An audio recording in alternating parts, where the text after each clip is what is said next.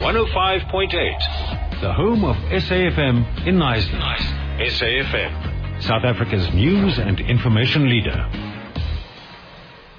So it's said that the most important gap in humanitarian financing is not about money, but trust. And in light of the too important to fail addressing the humanitarian financing gap, which is a United Nations report released ahead of the World Humanitarian Summit, we're going to talk about NGO funding and a few global trends. I'm joined on the line by Tim Boyes-Watson, Executive Director at Management Accounting for Non-Governmental Organisations.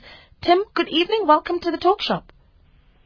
Hi. Thanks very much for having me on. It's so good to have you with us. I know you're all the way in Nairobi working with the African Academy of Science to develop a new Pan-African standard in good financial grant practices. Tell us about what you're getting up to in Nairobi. Well, as you said, we think the solution to a lot of the problems we've got is to create a standard that donors can really have trust in. And rather than that standard coming from Mango or the UN, it's coming from Africa and the African Academy of Sciences. And what they're doing is they're working with organizations from across Africa to say what's good practice in financial management, writing that down and making that a standard, which then people can be assessed against. So that if you give money to an organization, you can have confidence that it's going where you want it to go. And so earlier on this month, I think it was last week actually, this report was released addressing the humanitarian financing gap, released by the UN. Ban Ki-moon talking as well about needing to find innovative solutions to address the humanitarian financing gap. But let's understand what we're talking about when we say that there's a humanitarian financing gap. Well, the issue is that right now there are more people in need of humanitarian assistance than we've ever had before on the planet, something like 125 million people. So in some ways there's never going to be enough money. But what they did is they did a simple calculation, which is to say, well, if those people needed just the World Bank poverty line, or $1 a day, how much would we need? We'd need $40 billion. And at the moment we're only putting $25 billion into the system. So it's not enough. But my issue is perhaps we can do more by working smarter than perhaps putting more money into the system. And I think there's still a lot more we could do to work smarter. And one of the recommendations coming out of Mango has been cutting out the middlemen from those that are giving the financial support, and making sure that those funds go directly to organizations that are working in communities and national organizations. That's right. I think most people know the best way to help is to help people help themselves. And for me, it's bordering on a scandal that only 0.2% of that 25 billion goes direct to national and local organizations. We need to get much more money directly to them. So where's the rest of it going? If 0.2 is going to national, where's the rest of it going? So a lot of it is implemented by UN agencies, by international NGOs. So they will be implementing, giving out food distributions, putting up shelter, doing good work. Running camps is good work. But I would like to see a bigger share going directly to those small organizations that are working within their own communities, because often that's also a cheaper and a more effective way to work. But now, in many cases, you have those really big international organizations, right, that are getting, as you say, a large piece of the pie. And in a lot of those cases, those organizations' mandate is to ensure that those funds are then trickled down to those smaller organizations, the local NGOs. So why is that not happening? 0.2 is shocking. Yeah, it is happening, and quite a few international NGOs have now signed up to a charter which has pledged them to putting at least 20% of the money to NGOs. But to be frank, I don't think that's even enough. Yeah, and so, what is it that Mango is recommending? If we were to say, let's find innovative solutions of ensuring that humanitarian funds are getting to the local organizations, what is the recommendation? Well, it's back to this standards idea, because I think one of the main reasons that it's not happening is because there isn't the trust. People aren't confident that giving directly to those organizations will ensure that the money is used for the purposes that they want. They're worried about it being diverted for terrorism, and there's reason to be worried too. So what we need to put in place is proper checks. And proper checks can be carried out firstly by the organization themselves. They can self-assess against an agreed standard. And then somebody can come in and confirm that organization really does have the internal controls, it has the cash management procedures, that you can be confident it can use the money. But that responsibility has to be on someone's shoulders to ensure that local organizations then have that accountant that's able to make sure that all the checks and balances are in place. Yeah, and what we find is what is part of the problem again is at the moment the way that the funders work. Every funder has their own different set of rules. So if you're an organization receiving money from more than one organization, it makes managing the finances much more complicated than it needs to be, really. So part of it is about fixing the system and putting more power and money in the hands of the people closest to where the problems are. In the report as well, and I know that this is something that Mango's also talked about, there's been talk of each country needing to have some kind of emergency reserve for natural disasters, and that also needing to come from international funds as well. Just break that down for me. Well, I think this is there's some really good, exciting ideas in the report as well, and one of these is around this whole concept of thinking more of humanitarian assistance like insurance. If in the UK, if we have floods, then people claim on their insurance and mobilize the support they need to put it right. And if we had something similar at the international level, which people could pay into when times are good, and they can draw on when a disaster hits their country. And obviously those countries that are fragile and conflict-affected states, they're maybe not going to be able to pay that money in. But then that's where the UN system can prioritize the kind of global funds for those countries that can't afford that kind of assistance. Yeah, well, you talk about the humanitarian need across the world being a lot bigger than what it was, and bigger than it's ever been, in fact.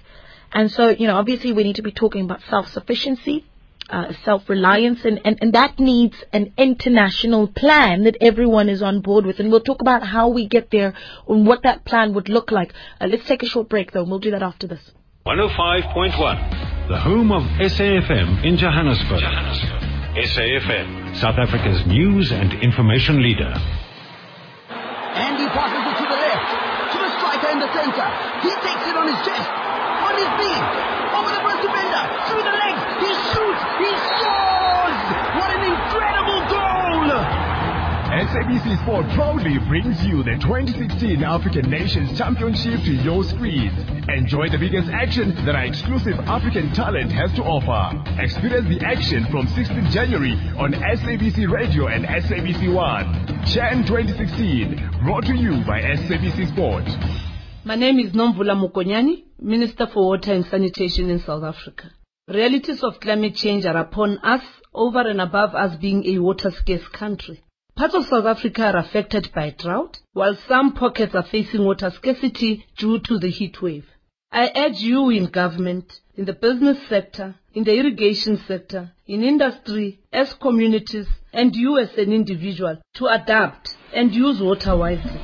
Let us join hands to save water. Together, we move South Africa forward.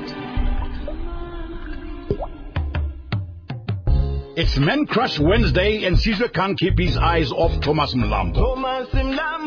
No, not like that, silly. You see, every Wednesday is Sport at 10 days. And this means that while Caesar looks dead into Thomas's eyes, he will also be getting a fresh and in-depth look into the world of sports.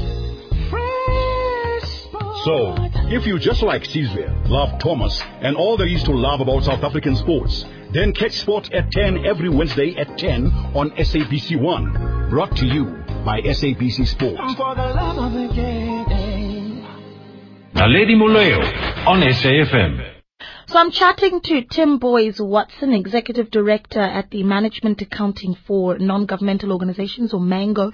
And we're talking about what Ban Ki-moon called the Humanitarian Financing Gap, and looking at the report released by the UN quite recently called Too Important to Fail, Addressing the Humanitarian Financing Gap. And one of the things that I'd asked before we went into the break, Tim, was self-sufficiency. I mean, whether this report highlighted a need for building self-sufficiency was, some of the thoughts that come from Mango on how you start building self-sufficiency from the most vulnerable of people.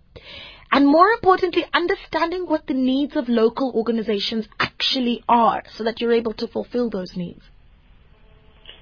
That's right. I mean, there are a few calls in the report for what's called a participation revolution, which is something that Mango has been working on as well for a long time, which is the best people to decide on what an assistance project should be and should achieve are the people themselves. We need to put more power in their hands. And one of the good new innovations that's coming is the increasing use of cash transfers. So this is giving money directly to the people affected so they can spend the money on what they think they need. Right now, that's only 6% in total, and yet it's shown to be way more efficient and way more effective than more traditional forms of humanitarian assistance. So we'd like to see that going up and more use of cash.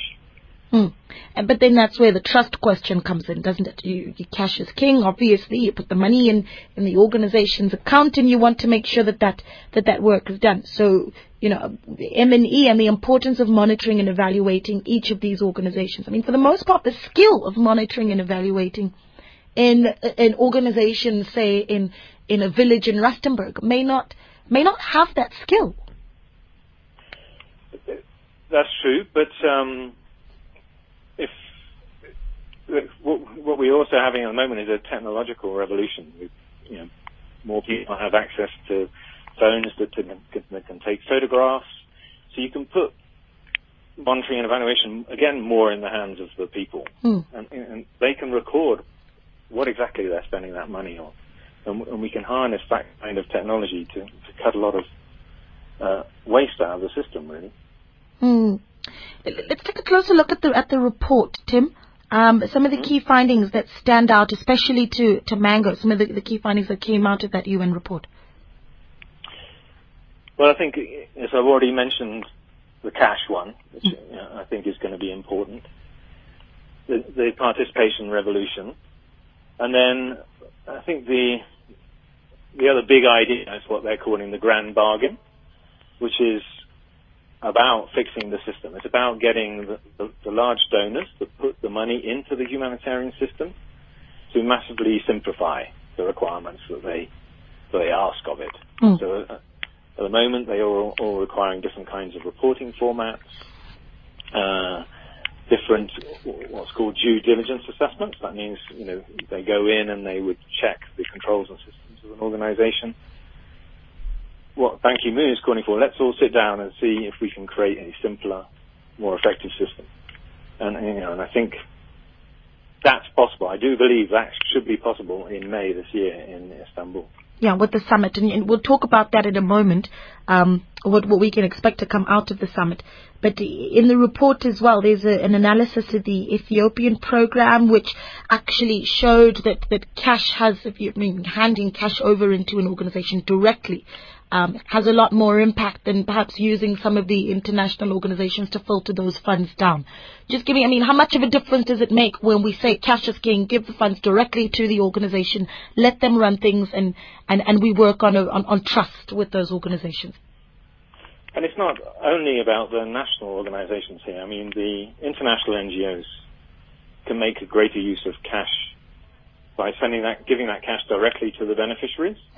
So, in Africa now we can do that using mobile phone technology. So we can get money straight to the people affected much, much more quickly than it would take to bring in, if you like, ship in the kind of aid goods that we've been used to, bringing food and non-food. And also when you do that, when you bring in food and other items and you give that to people in a disaster, what you've done is just destroyed the livelihoods of people that could have sold those things. And so you may have actually created more damage sometimes, and you're also not going to build ways of people earning a livelihood as the disaster recedes. Whereas if you're putting cash into that area, then people can still earn a livelihood, and it also can continue into the future. Yeah, and then accountability is part of the discussion then, isn't it? If you had cash over, there's a sense of accountability, responsibility that comes from the receiving party, which is a lot more empowering than perhaps, food cans. So the summit is coming up in Istanbul, the World Humanitarian Summit, you said in May. That's right, yeah. What are the discussions that will be taking place at the summit? What are you hoping to really hear come out of those discussions?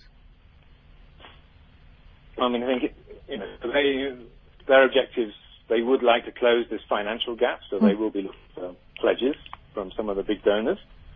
I'm not sure how successful they will be with that. That will be a highly politicized process, and then there'll be much more this other piece about creating a more efficient system. I think that's where probably a lot more easy progress can be made, because I think there's nobody that you would ask within the system that wants it to be inefficient and wasteful. There's a lot of goodwill, there's a lot of innovation, there's a lot of ideas coming, and it's about channeling those into some viable initiatives that we can put into practice relatively quickly. Yeah, and what will be the input from Mango attending the summit?